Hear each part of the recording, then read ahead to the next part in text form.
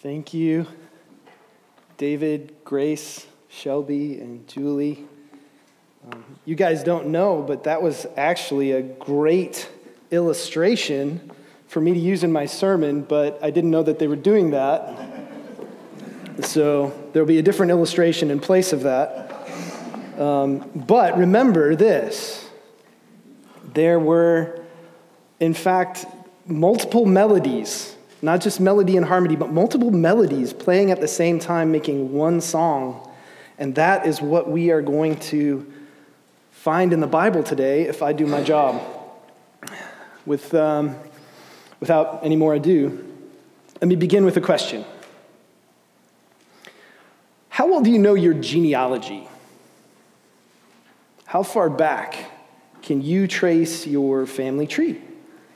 Have you had your DNA tested, analyzed to determine your ancestry? Let's say you have. And let's say that you have all of these names that fill in the tree going back hundreds, even thousands of years. What does all that mean? For some, it means connecting with family heritage and feeling a part of something bigger, a culture, perhaps, a nation. It could affirm an identification with a group of people from a certain place. For me, it would be pretty exciting to know that I have any roots outside of Northern Europe within, say, the last millennium. I expect I do, but it would be nice to know. Let's say you have all this data. What does it mean if you discover that one of your ancestors is a criminal,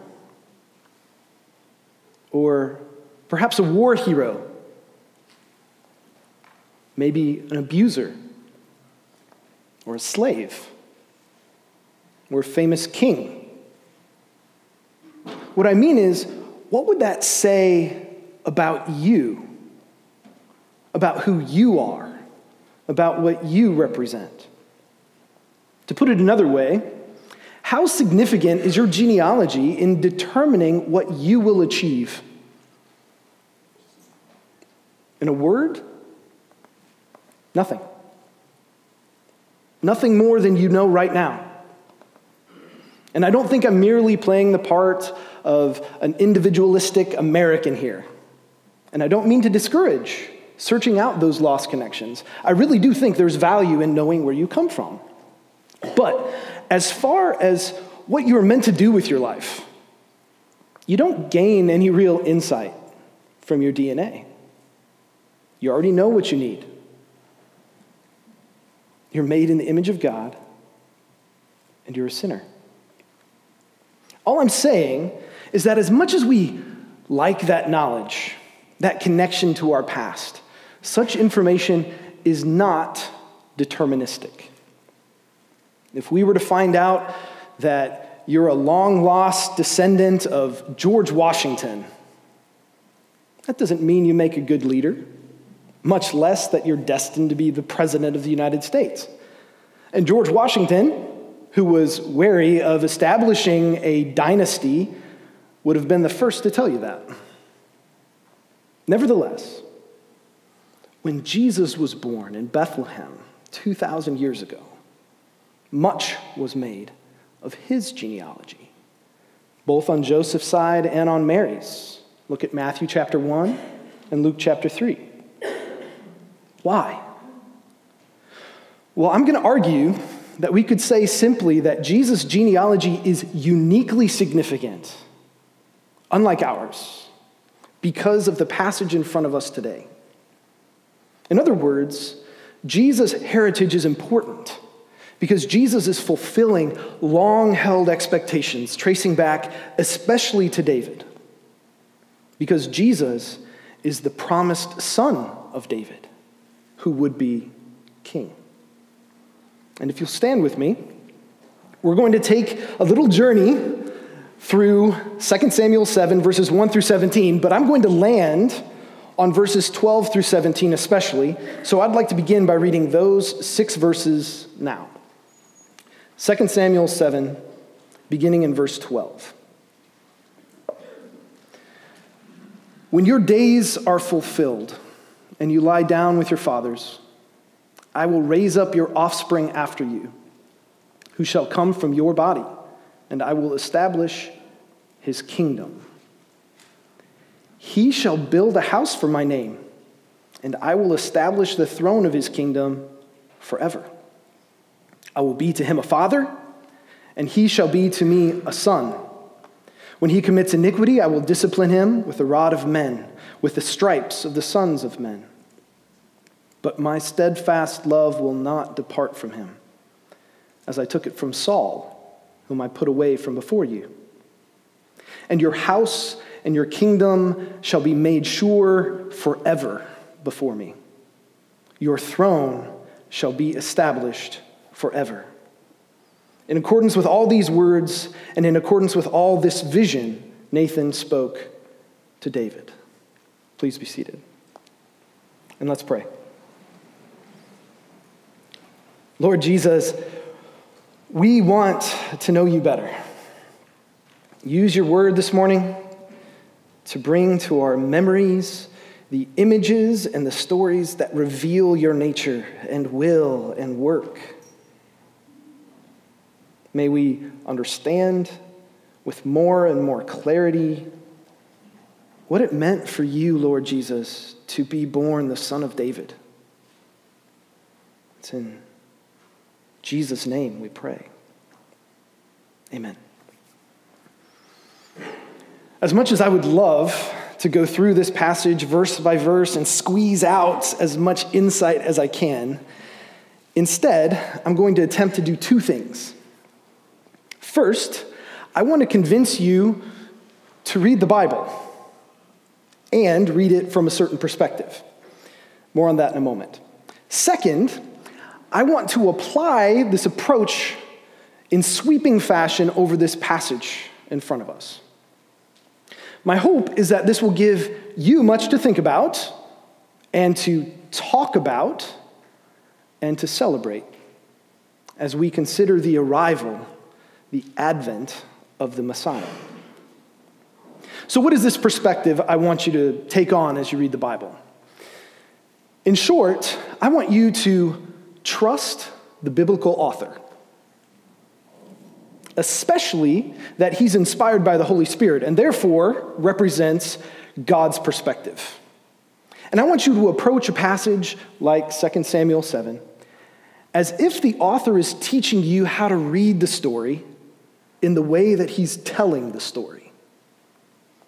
What I mean is that the author is not writing in a vacuum, but is knowledgeable, intimately knowledgeable with the story thus far.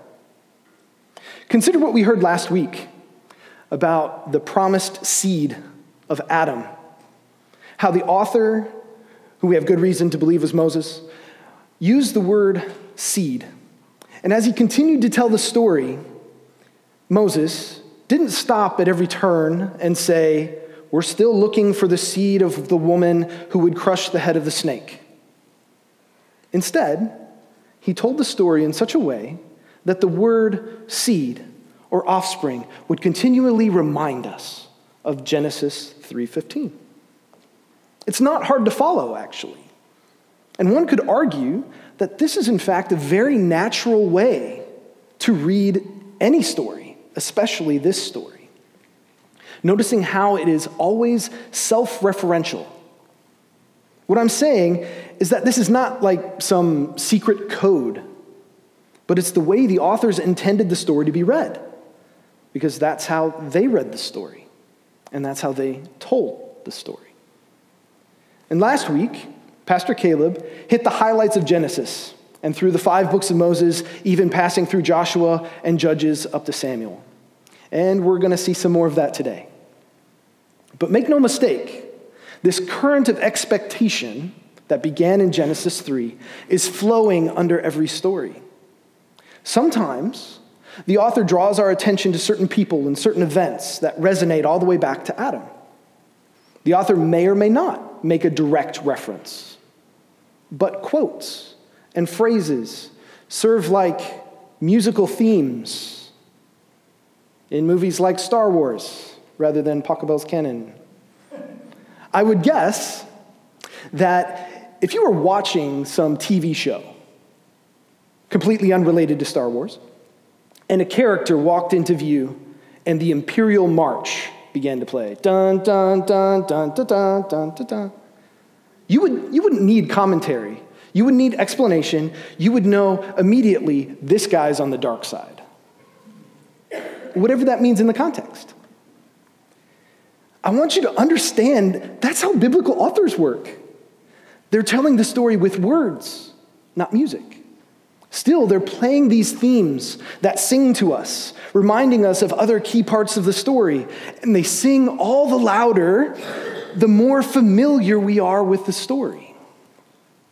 I dare say, the words of the story even. And we could all use to be more familiar with the story. All that to say, I'm giving you application up front. Read the Bible. You don't have to wait until January.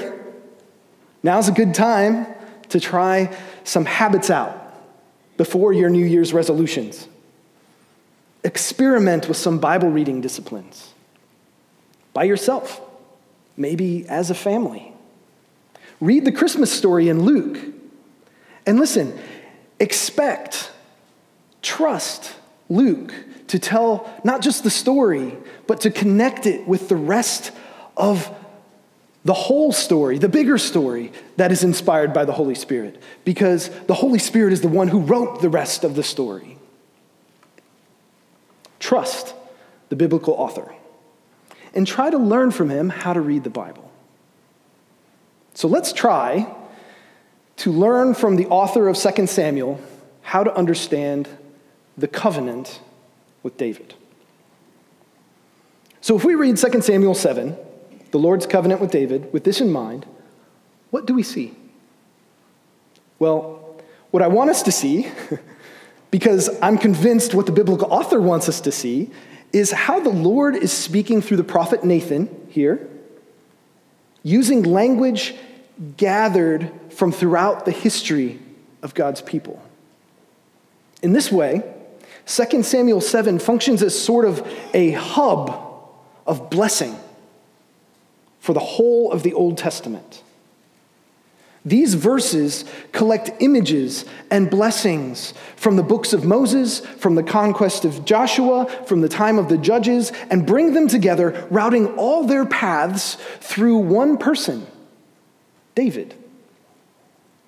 The portrait of the promised son in Genesis 3:15, the one who would crush the head of the snake, has been coming more and more into focus since the beginning. Through covenants and servants like Abraham and Moses, and through repeated patterns of obedience and disobedience like the Israelites in the wilderness, but also within the promised land, under the judges. Every leader that rises up represents aspects of this promised son, this promised seed. But no one brings the enmity with the snake to an end.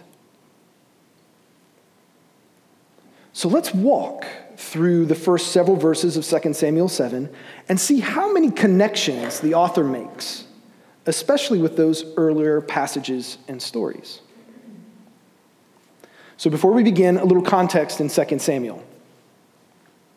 After the death of Saul, who was the first anointed king of Israel, his youngest son, the last of his sons, Ishbosheth, sets himself up as a rival king to David, who has already been anointed king by Samuel. And it causes this division in the kingdom. There's a 7-year civil war of sorts, and eventually Ishbosheth's army is defeated, and David remains the sole king of Israel. David moves his former capital from a city called Hebron to Jerusalem, defeating the Jebusites in the process. And that's when he has Hiram of Tyre build him a house, that is, a palace, in Jerusalem. Afterwards, the Philistines attack from the west, and David, following the guidance of the Lord, drives back the Philistines and defeats them on their home turf. And finally, David brings the ark, the throne of the Lord, to Jerusalem. Not without a hiccup. Nevertheless, when it finally happens, it's a big celebration of worship and sacrifice led by David himself. That's ending up in 2 Samuel 6. And then we read these words in 2 Samuel 7, verse 1. Now when the king lived in his house, and the Lord had given him rest from all his surrounding enemies. So we're at this high point in the kingdom of Israel, the history of all Israel. King David is on the throne in his palace, and the Lord has given him rest. Does anything jump out at you there? Well, it would be something of an understatement to say that the word rest is loaded. It's a loaded term in the context of the Bible. Just a few weeks ago, we heard a sermon on the rest that would come through Jesus. Hold your horses, we'll get there. And so, in a word, the author evokes the creation story when the Lord rested, the Sabbath rest of the Ten Commandments, the recurring periods of rest under the judges, rest from all this surrounding enemies, also calls back to the enmity between the snake and the seed of the woman. The author continues. Verse 2, the king said to Nathan the prophet, "See now, I dwell in a house of cedar, but the ark of the Lord dwells in a tent." And Nathan said to the king, "Go, do all that is in your heart, for the Lord is with you." So this conversation turns to the dwelling place of the ark of the Lord. When David mentions the ark and the tent, obviously we're reminded of the tabernacle and the wilderness wanderings. And if you're keeping score, we haven't even gotten to the covenant yet, but we've already collected images from the creation, the enmity with the snake, Sinai, wilderness, tabernacle, and the judges. All that on the table. Let's keep going. I pity those who are taking notes right now. But for that same night, the word of the Lord came to Nathan.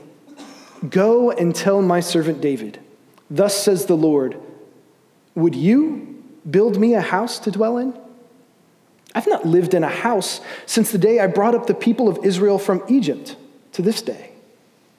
But I've been moving about in a tent for my dwelling. In all the places where I have moved, and with all the people of Israel, did I speak a word with any of the judges of Israel, whom I commanded to shepherd my people Israel, saying, why have you not built me a house of cedar?" Okay, so the Lord begins to speak through Nathan, and he sends him back to David. We could read over this statement, "my servant David," and not blink. But very few are called "my servant" by the Lord. Moses, Caleb, and David. Moses especially is called "my servant Moses" and "the servant of the Lord" throughout the book of Joshua. Joshua actually ends up at the end of the book being called the servant of the Lord. I mean, David wants to build a temple. God is basically giving David a hard no. You're not going to build me a temple. But as a prelude, he plays the "my servant" theme. So it's a no, but it's not bad news. And then the Lord brings in more references to the Exodus and the wilderness wanderings. And that's not all. The Lord says he has been moving about, which is expressed exactly like Moses wrote about the Lord walking in the garden with Adam and Eve. And then the Lord brings in the judges of Israel, who were commanded to shepherd the people. We're going to keep moving. I want us to feel the impact of all of these allusions, all of these images at once. Continuing in verse 8. "Now, therefore, thus you shall say to my servant David, thus says the Lord of hosts, I took you from the pasture and from following the sheep, that you should be prince over my people Israel. And I've been with you wherever you went, and I have cut off all your enemies from before you. I will make for you a great name, like the name of the great ones of the earth. So the Lord calls David a shepherd over the flock of Israel. Now, don't go to Jesus yet. Stay with me. This alludes to Saul, actually, who was the first anointed one, prince over my people Israel. David, of course, was a shepherd called into the throne. So here I think the Lord is emphasizing how David, with his humble beginnings, has surpassed Saul. But does the expression, "I have been with you," remind you of anyone? Well, God first told Abraham, "I am with you," or "I will be with you." Then Isaac, then Jacob. The Lord was with Joseph, then Moses, then Joshua. This is quite a list. You see, it's not just an encouraging note. It's placing David on an honor roll of servants of the Lord. I will make you a great name is the Abraham theme, but specifically the covenant with Abraham, almost quoting Genesis 12, verse 2. At this point in the passage, while the Lord continues to anchor the covenant of David in the past, the focus turns more and more towards the future. Listen, verse 10. And I will appoint a place for my people Israel and will plant them, so that they may dwell in their own place and be disturbed no more. And violent men shall afflict them no more, as formerly from the time that I appointed judges over my people Israel. And I will give you rest from all your enemies. Moreover, the Lord declares to you that the Lord will make you a house. The book of Deuteronomy has this echo beginning in chapter 12. The people will worship and sacrifice in the place that the Lord will choose, referring to the time of rest after the conquest of the promised land. A time of rest like the one David is experiencing in 2 Samuel 7. Isn't it interesting that the Lord promises a future place even while David is sitting on a throne in Jerusalem in the midst of the promised land? What place is he talking about? I believe there's a hint that the Lord is looking much farther into the future than we might expect. And the Lord will plant his people in the place he's prepared for them. Not only does this planting imagery bring up thoughts of the garden the Lord planted in Eden, but also how the Lord promised to plant the Israelites on the mountain of God, which he made into his dwelling, even his sanctuary. Look at Exodus 15, verse 17. The violent men, like the enemies of verse 9, carry forward the continued enmity with the seed of the snake. But as verse 11 says, the Lord will give rest from all your enemies. The appointed judges in verse 12 obviously recalls the book of Judges, though the role of judge over Israel began with Moses. Still, the book of Judges follows a cyclical pattern. After the Lord raises up a judge to defeat the enemies of Israel, the land has rest. But that pattern sort of spirals out of control as the book of Judges goes on. You'll notice it breaks down as the story continues, and the people get less and less rest toward the end of the book of Judges. Jephthah and Samson, two of the last judges, the prominent judges of Israel, don't bring rest. But David, his seed, will bring final rest. All this is spoken by Nathan and recorded by the author of 2 Samuel and imported into the Lord's promise to David. You see, if we read this covenant with David and treat it as a promise that David would have a king for a son,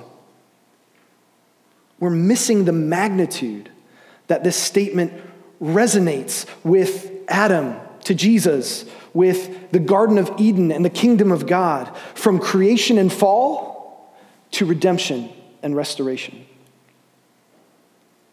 And what I'm trying to do, taking my cue from the Word of God, is heap up all of these images and allusions in a pile.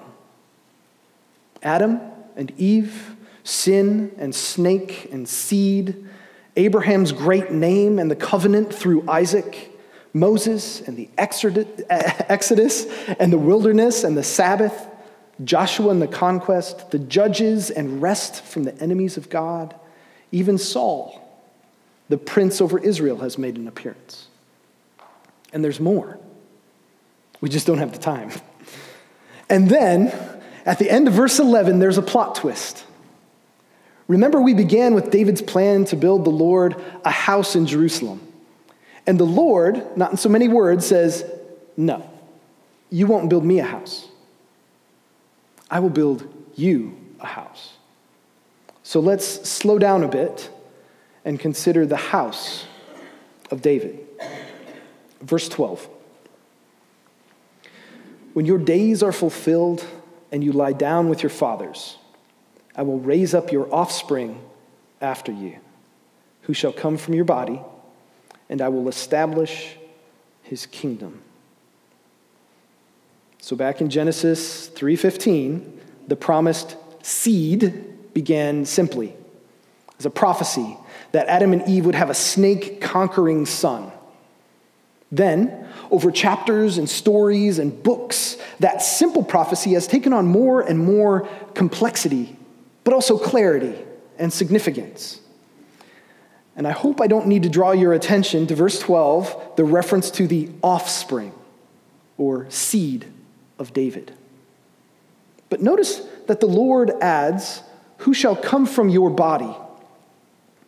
That, in fact, sounds like what the Lord said to Abraham back in Genesis 15, your very own son shall be your heir. And then in Genesis 17, the Lord says to Abraham, kings shall come from you. Returning to 2 Samuel 7, the Lord says, I will establish his kingdom. Well, it takes a king to establish a kingdom, doesn't it? So at the same time, as if to accentuate this new key element, the Lord hones in on the image of a house. It's hard to know where to begin with such an image as a house. I mean, it's kind of confusing at first because the catalyst for this whole passage is that David already has a house. He's sitting in his house. It's the Lord who doesn't have a house. So what does the Lord mean by house? Well, already in the passage, it's been used to mean David's palace, the Lord's temple, and perhaps a dwelling place for the Lord. But here it takes on yet another meaning. David's house is a dynasty of kings. Listen to verses 13 through 17. He shall build a house for my name, and I will establish the throne of his kingdom forever. I will be to him a father, and he shall be to me a son. When he commits iniquity, I will discipline him with the rod of men, with the stripes of the sons of men. But my steadfast love will not depart from him, as I took it from Saul, whom I put away from before you. And your house and your kingdom shall be made sure forever before me. Your throne shall be established forever. In accordance with all these words and in accordance with all this vision, Nathan spoke to David. So clearly, the Lord loves wordplay.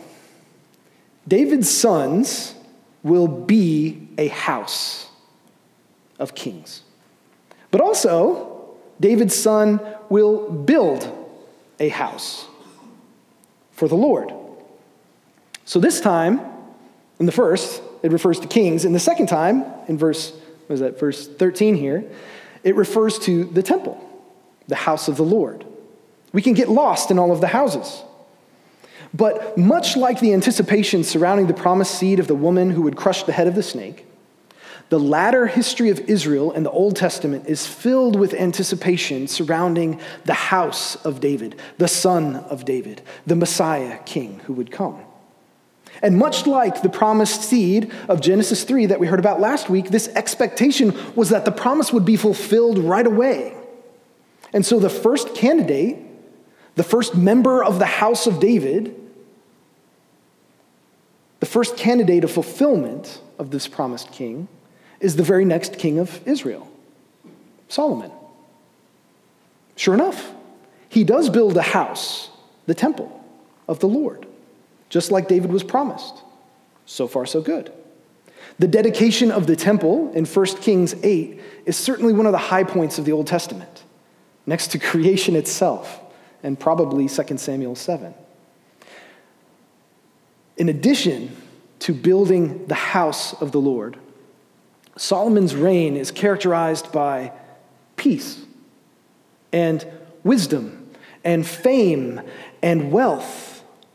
Everyone is asking, is this the promised king, the son of David? I mean, you know the story, I expect. Solomon's reign doesn't end well.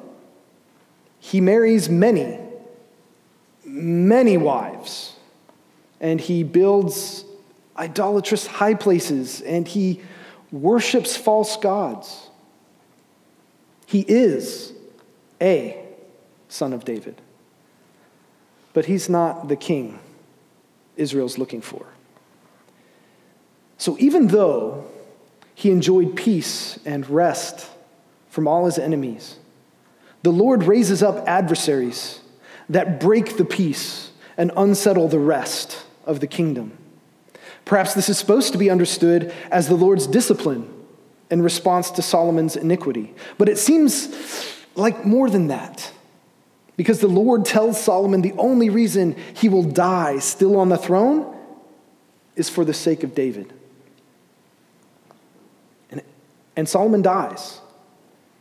And the kingdom, once unified, is divided into north and south.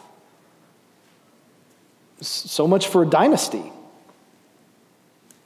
But wait, David's supposed to have a son on the throne forever, isn't he? 3 times in verses 12 through 16, the Lord says the house, the kingdom, the throne will be forever. So what has happened to David's house? Well, in spite of the divided kingdom, there are actually other candidates, good kings who are descendants of David, who rule over the southern kingdom of Judah especially. Even with kings like Asa and Jehoshaphat, who were pretty good, especially compared to the kings of Israel in the north, even if they give, let's say, a temporary hope for the son of David, they don't build a house for the Lord because Solomon already did that. Later yet, kings like Hezekiah and Josiah are given positive reviews by the authors of Kings and Chronicles. Hezekiah removes idolatrous high places and destroys religious symbols that have tempted the people away from the Lord. He didn't build the temple, but he reopens it for worship. Not bad. Josiah leads another purging of Israel, the idolatry that is, in Judah. He initiates this renovation of the temple that leads to a discovery of the book of the law, which apparently had been misplaced, as stunning as that sounds. So guided by the word of God, he leads the nation of Judah in this radical return to the worship of the Lord. So as great as these kings were, and as much as they seem to echo some of the Lord's covenant with David, even the divided kingdoms of Israel and Judah come to an end. Israel first, then Judah, both are defeated and carried away into exile by Assyria and Babylon. Is that the end of it? Well, no. In fact, even before the exile, prophets of the divided kingdom prophesy this continued hope for a forever king to come from David's house in the future. Isaiah leads the way. He sees a root from the stump of Jesse, a branch that will emerge from the stump of the nation that has been cut down. Jeremiah also refers to this righteous branch of David who will reign as king. Amos sees the house of David like a booth in the wilderness. It's fallen down, but it will be repaired and it will stand again like a house of David. Even when Jerusalem is in ruins and there's no kingdom, Ezekiel prophesies to the exiles of a future David who would reign forever. And when the exiles return to the land, in the book of Ezra, even when they rebuild the temple under the leadership of a son of David named Zerubbabel, the temple just isn't the same. And there isn't a kingdom, nor a throne, let alone a king to sit on it. The prophet Zechariah, who was a grandson of these temple builders in Ezra's time, after the second temple is built, Zechariah picks up the image of the branch again. And he says, "He shall build the temple of the Lord and shall bear royal honor." The covenant with David is still valid. But it becomes clear that there's a big question mark over the whole expectation of the Son of David, who will reign not just well, but forever. This is a big problem. Even if there's another chance that there will be this Davidic king, how can a king reign forever if he dies and is replaced by another king who may or may not do what is right in the eyes of the Lord? Would you believe this brings us back to Genesis 3:15? You see, the house-building, forever king of the line of David must also be a snake crusher. From Genesis 3:15. Remember back in the garden, the Lord told Adam and Eve if they disobeyed and ate the fruit, they would surely die.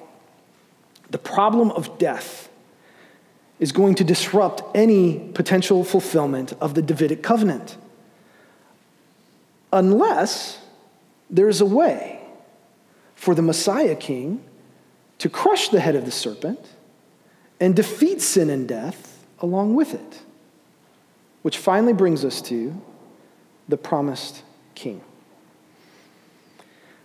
Now, it may seem like we've journeyed quite a ways from the birth of baby Jesus, and we have.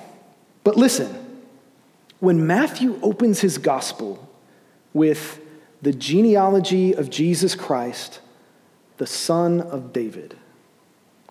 When Jesus is born in Bethlehem, Ephrathah, the city of David. And when Magi come looking for one who has been born king of the Jews, these well-known expressions that we sprinkle through our carols all call back to 2 Samuel 7, the covenant of David. What this means is that all of those lines of prophecy and blessing that were loaded into the covenant of David are imported into the announcement that Jesus is the king, born in Bethlehem. Even the title Messiah, translated Christ in the New Testament, is a reference to the anointed kings like David. You see, all too often we expect prophecy as an isolated statement. So, where the Messiah will be born? Bethlehem. Who his father will be? David. What he will be and do? A king who brings salvation. All these are true. And we see how Jesus fulfills all these things, and we're done. But we don't as often consider where they come from, even in the story that God has given us. We think of prophecy as this verse fulfilled in that verse. And for sure, that is true at times, but it would be more faithful to the way the Lord has told the story, to the way that the Lord speaks in his word, that the story is fulfilled in the person. Again, yes, there are verses we can point to that clearly identify Jesus as the Messiah. What we need to embrace is seeing Jesus in the story. So here's what I'm going to do. I'm going to take 2 Samuel 7 once again, and as best as I can do in the next few minutes, I'm going to flesh out how Jesus, who was declared to be the Son of God, or Son of David, and then the Son of God, is the promised king.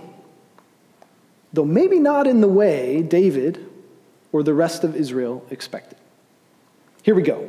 This is a taste of what it means that Jesus is not just a son of David, but the Son of David. The baby born in Bethlehem will be a new Adam. He will succeed where Adam failed.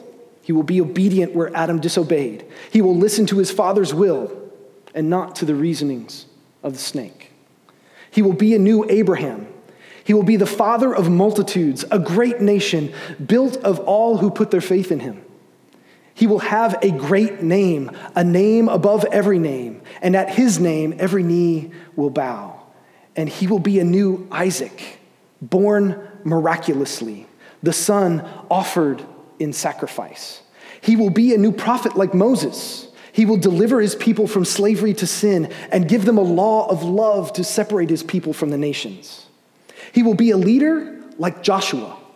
He will even share the same name, meaning God saves. And he will lead his people not in the conquest of a worldly kingdom, not with sword and arrow, but in victory over the spiritual forces of darkness in this fallen world.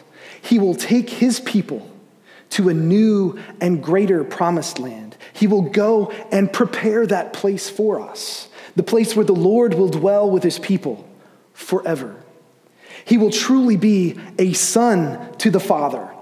The angel Gabriel tells Mary he will be great and will be called the Son of the Most High. And the Lord God will give him the throne of his father David. And he will reign over the house of Jacob forever, and his kingdom, therefore, will be no end. Therefore, when he's baptized, the Lord will call from heaven and say, "This is my beloved Son, with whom I am well pleased." He will be the good shepherd who lays down his life for the sheep. He knows his sheep, and they know him, and they will listen to his voice. He will give rest, abiding rest. He will call all who are weary with sin and with the burden of guilt, and he will say, "Come to me. I will give you rest." As a victorious king sitting at the right hand of God, he will give his kingdom rest from all the surrounding enemies, especially sin and death. When the temple of his body is destroyed, he will rebuild it in 3 days. And he will build a house for the Lord, the church, out of living stones like you and me. He will not commit iniquity, but with the rod of men and the stripes of the sons of men, he will suffer for our iniquity. Indeed, all the promises of God find their yes in Jesus. And so his house and his kingdom will be established forever. Do you see the promised king who, in the words of Paul, was descended from David according to the flesh and was declared to be the Son of God in power according to the Spirit of holiness by his resurrection from the dead? Jesus Christ, our Lord. Will you worship the Son of David? Let's pray.